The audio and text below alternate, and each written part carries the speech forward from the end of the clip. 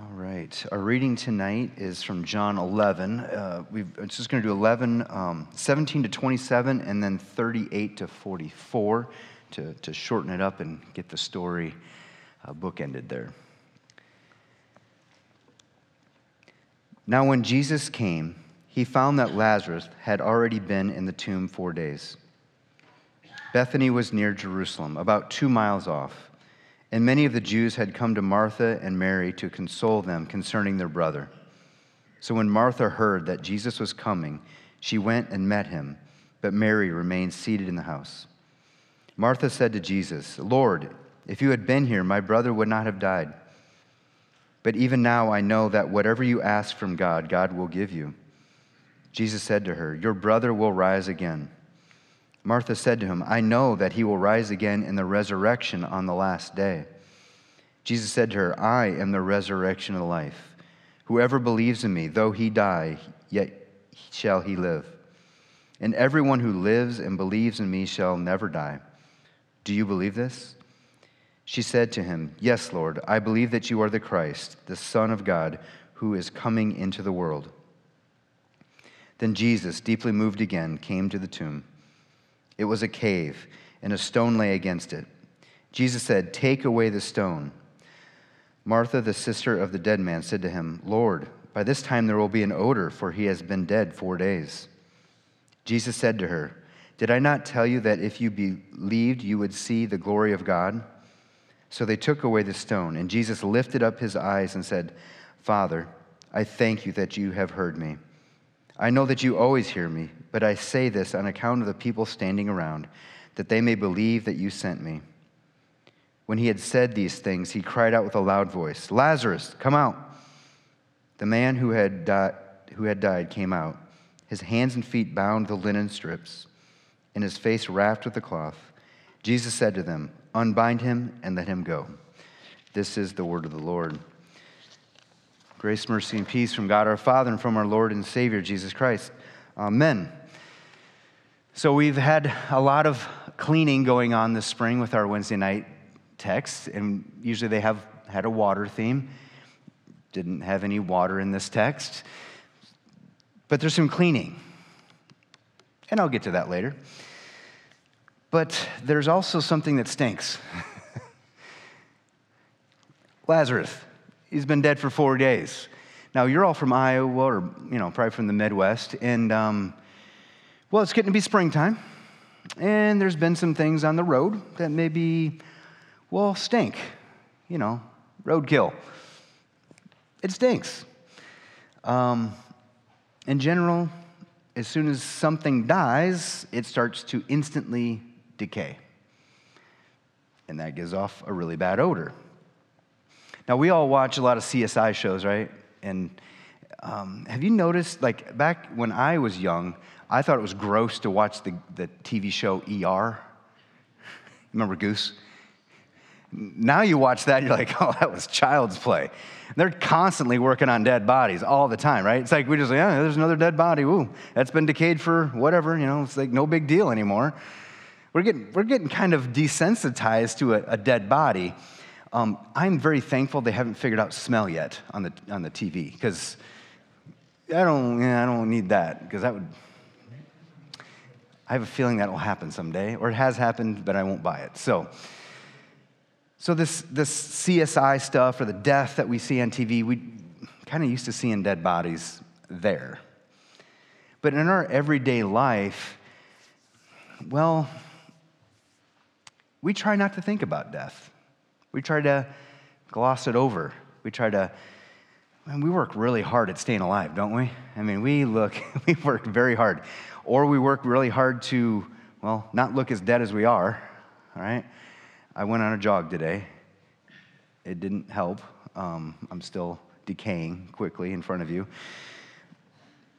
But we have this innate desire. All living things want to stay alive. Seems reasonable, right? That's the default condition. It's a good thing. We want to stay alive. But that doesn't always happen. In fact, a lot of people say death is a natural thing. I was talking to Ruth about this today on her deathbed. This is not good. This is not natural. Death is awful. Death stinks. This is not the way it's supposed to be. We're supposed to be alive forever, right? And when somebody dies, their soul gets removed from their body. This is an unnatural separation. This should never happen. When the Bible speaks about people, they mean all of them. They don't split them up into parts. They're humans. But death does this awful thing. It takes and separates the soul from the body. Now, it's great that we know the soul gets to be with the Lord, right? And they get to see Jesus face to face. Today, you will be with me in paradise. But then we've got this carcass, this shell that used to hold this body. Now, a lot of people want to talk about what's going to happen at the end of life, right? I just had this conversation with my dad, which is always an interesting conversation. I'm glad he's realizing he's going to die someday. This is a good step forward for him. I'm glad we're talking about it. He goes, I want to be cremated. I want to be buried in the veteran cemetery. I want my ashes there. And, I want you to say a few words and all these things. And I was thinking, do you guys go by cemeteries? And do you ever think about all those people that nobody knows who they are anymore? Or eventually nobody will know who they are? On one hand, it saddens me because some people think their legacy is the most important thing, making sure people remember them or something weird like that. But everybody forgets. And there's all these dead bodies just in those tombs or ashes or whatever it is. I'll come back to that. Martha said to Jesus, Lord, if you had been there, my brother would not have died. How many of us have said that? Lord, if you just would have, we just sang a bunch of songs that talked about how Jesus can just, with a word, it's healed, they're good, done. Lazarus, come on out. He can literally do anything he wants. So we're like, okay, Lord, if you can do anything you want, then do what I want, which is I want this person to be healed. I want this person to be alive. It's very natural for us to want this. And this reminds me of Luke's sermon Sunday about wrestling with God. We will wrestle, we will lose, and part of us dies. I love that. That part of us dies when we wrestle with God. But what's it replaced with? A little of you dies, and a little Jesus fills in. So yes, doesn't she sound a little perturbed with Jesus here? I mean, doesn't she have a little tone? If you would have been here, right? It's okay. You can talk to God like this. He can handle it. Because God has a plan. And I've been telling this to so many people just this week. God has a plan, but be prepared for God's better plan. I hate it when God's better plan is not what I want, which seems to happen a lot. Wrestle. Tell God you're torqued about it. It's okay. Things are not the way they're supposed to be, are they? And this is why Jesus does something about it. So did Jesus just do something about this immediate problem? Lazarus is dead. What's he do? He brings him back to life. Now, this little section I did not read in between there. This is verses 33 to 37. When Jesus saw her weeping, and the Jews who had come with her also weeping, he was deeply moved in his spirit and greatly troubled. And he said, "Where have you laid him?" They said to him, "Lord, come and see." Jesus wept.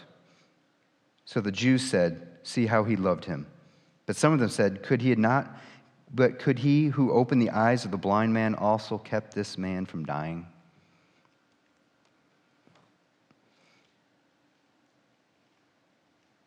So even in this moment, he's got critics. Couldn't he just done something about this? Shortest verse in the Bible, verse 35.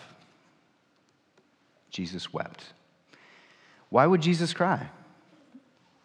He's going to bring him back to life. He's going to be like talking to him in a few minutes. It shows you that death is not good, that it should be mourned. It is not natural. It's horrible. Jesus is mourning the death of his friend, and he's mourning death in general. This is no different for us today. So ever since Adam and Eve sinned, this has been the problem. Sin enters the world, and then we die. This is not the way it's supposed to be. So why did Jesus raise Lazarus from the grave? Because lots of other times I ask God to do things, and he doesn't do them. But all of a sudden, he does this. Why? Well, he tells us. Jesus said to her, Did I not tell you that if you believed, you would see the glory of God? So they took away the stone, and Jesus lifted up his eyes and said, Father, I thank you that you have heard me. I know that you always hear me. But I say this on account of the people standing around, that they may believe that you sent me. When he said these things, he cried out in a loud voice, Lazarus, come out. Why is he doing it? Because it glorifies God. You are alive. Why? To glorify God. The fact that you're alive is for God's glory. It magnifies him. Now, when I was a younger pastor, like 5 years ago,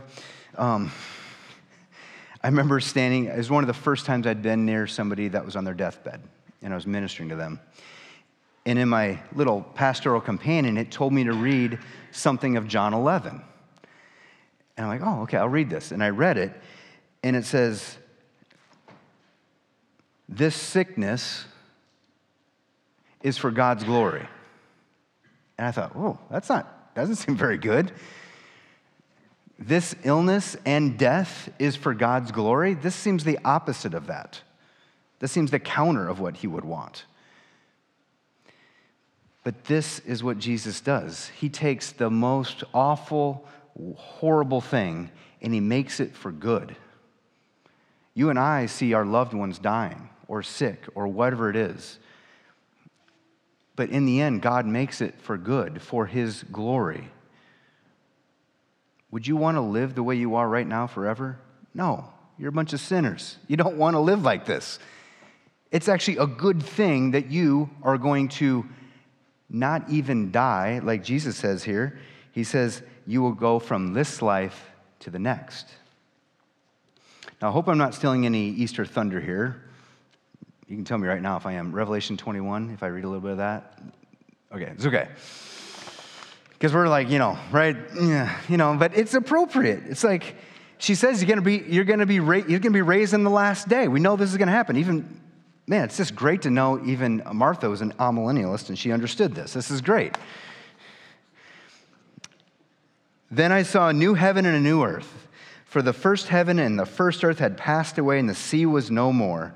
And I saw the holy city, New Jerusalem, coming down from heaven from God, prepared as a bride adorned for her husband. And I heard a loud voice from the throne saying, Behold, the dwelling place of God is with man. He will dwell with them, and they will be his people, and God himself will be with them as their God. He will wipe away every tear from their eyes, and death shall be no more. Neither shall there be mourning, nor crying, nor pain anymore, for the former things have passed away. Doesn't that sound nice? That's the resurrection. That's what the future we get to have. And what a glorious day that will be. And in John 11, it says, I am the resurrection and life. Whoever believes in me, though they die, yet they shall live. And she confesses, do you believe this? And says, yes, you are the Christ, the Son of God, who is coming into the world. So is there some cleaning up that's going to be happening in this text? Well, we got one guy, Lazarus. He came out of the tomb, not stinky. That tomb got cleaned up, didn't it? We just read in Revelation. every tomb will be cleaned. There will be no more tombs. Every body will be raised. And like we said at the beginning of Ash Wednesday, right? From ashes you came, and to ashes you will return. Well, those ashes will be made into a brand new body. Perfect. No sin, no breaking, no mourning, no crying. That is the future we have eternally with God. And that he gets to be with us and we get to be with him. And that idea that we never truly die. You're like, yeah, I am. I'm going to stop breathing. No, you are already spiritually alive with Christ right now, and then you will just transition to that life. This is why Christians, we work really hard to stay alive, don't we? That's the default. We should want to stay alive. But when we die, we don't look at death the same way. When this body finally gives its last breath, I get to be with Jesus. I go from this life to the next. I shouldn't fear death at all. Our culture wants to pretend that death isn't a thing or something we shouldn't deal with. But for the Christian, we should say death is bad. We should not want that. It's not natural. It's not the way God designed this. But he did make a way through his son Jesus. And we're going to have Easter coming up. That resurrection of Christ. He's the first fruits of all of those who will be raised to everlasting life. That is you. That is me. His resurrection is our resurrection on the last day. Now, Lazarus died again, didn't he? When I get to heaven, I'm like, Lazarus, what's that like dying twice? He'd be like, it's not good. Once is plenty, okay? But he uses Lazarus as an example. It's a parlor trick for Jesus. Come out of the grave. Okay, there he is. This is not a big deal for him. All of his miracles are no big deal for God. But on the last day, when we have the new heavens and the new earth, and Jesus hands the kingdom over, that will be the most glorious day. That is the glory of God that will be shown, and you living right now are his glory. And that's what I got to tell Ruth today. John 11, I read it again. This sickness is for God's glory. And I understand that better now. Because her faith that body's going to die and that she's going to be with the Lord is a testimony to the faith that God has given her, is a testimony to what God is going to do for her. And I got to look her right in the eye that was for her. All the promises will be fulfilled. It is for God's glory. And we all get to meet, you get to meet Ruth at the resurrection. And between now and then, let's mourn death, just like Jesus did. Let's celebrate the life that God has given us. But most of all, let's look forward to the eternal life in Christ. Amen? All right, will you stand and pray with me? Heavenly Father, I thank you so much for life. And I'm talking about the eternal one, that we get to go from this life to the next. Thank you for making that way for us. Thank you for showing us an example of Lazarus, that you will raise us up. I do pray for those who do mourn. I pray for those that know the pain of losing a loved one, but give them the hope that they get to be with them at the resurrection. That it's not a goodbye for Christians, it's until I see you later. So let's abide in that and know that you have taken care of all the big things for us through your Son, Jesus. Amen. Receive the benediction. The Lord bless you and keep you. The Lord make his face shine upon you and be gracious unto you. The Lord look upon you with favor and give you his peace. Have a wonderful rest of the week.